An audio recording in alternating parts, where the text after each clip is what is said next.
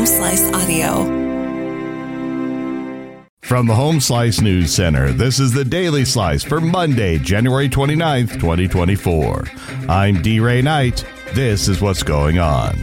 Rapid City Police are investigating the death of a man whose body was found in the area of Memorial Park Sunday. Due to the suspicious circumstances surrounding the incident, the Criminal Investigations Division has been called in to carry out the investigation. The RCPD says there's no reason to believe there's any ongoing public safety threat at this time. Anyone with information about the incident should contact police at 605-394-4131. An anonymous tip can also be submitted by texting the letters RCPD and the information to 847411. A former South Dakota Attorney General is facing a disciplinary hearing. Amy Rose has the story. Former South Dakota Attorney General Jason Ravnsborg is facing a disciplinary hearing before the state Supreme Court in mid-February. The state stems from Ravnsborg's role in a fatal crash that ultimately led to his impeachment and removal from office. The complaint was filed by then Clay County State Attorney Alexis Tracy. She was one of the lead prosecutors in the Senate impeachment trial. Tracy now works for Attorney General Marty Jackley. The Supreme Court will hear arguments on the disciplinary case February 14th. The Air Force has moved an undisclosed number of its B-1 bombers from Ellsworth to a Texas base so the unit can continue to train, while the military is investigating why one of the Lancers crashed. The flights are the first since the January 4th incident. The bomber was part of a two-ship training mission that was returning to base. The lead bomber landed without incident.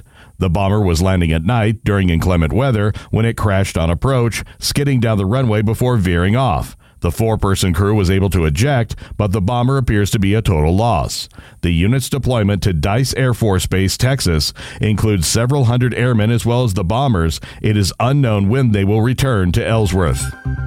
In news from the nation and the world, President Joe Biden says the U.S. shall respond after a drone strike by an Iranian-backed group killed 3 American troops in Jordan and injured dozens more near the Syrian border.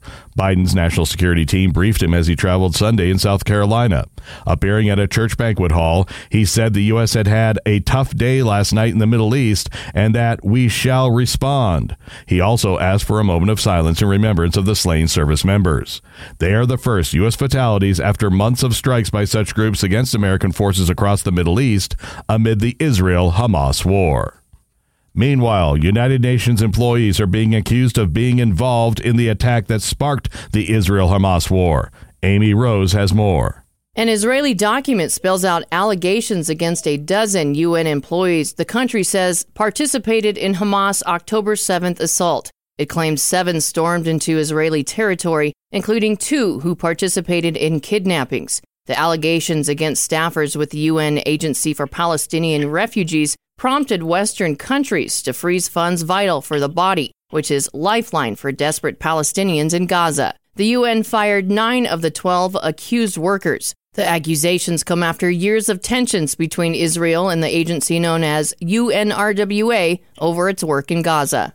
Chair Jerome Powell will enter this week's Federal Reserve meeting in a much more desirable position than he likely ever expected. Inflation is getting close to the Fed's target rate, the economy is still growing at a healthy pace, consumers keep spending, and the unemployment rate is near a half-century low. When they last met in December, the Fed's policymakers said they expected to cut their benchmark rate 3 times this year. Yet the timing of those rate cuts, which would lead to lower borrowing costs for consumers and businesses, remains uncertain. Most economists say they expect the first rate cut to occur in May or June. Your weather forecast from the Home Slice Weather Center. Sunny and breezy with a high of 59. Low tonight, 37. And that was your Daily Slice for Monday, January 29th, 2024. The Daily Slice is a production of Home Slice Media Group, hosted by D. Ray Knight with Amy Rose. Executive producer Mark Houston. Engineered by Chris Jaquess. I'm D. Ray Knight. Have a great day.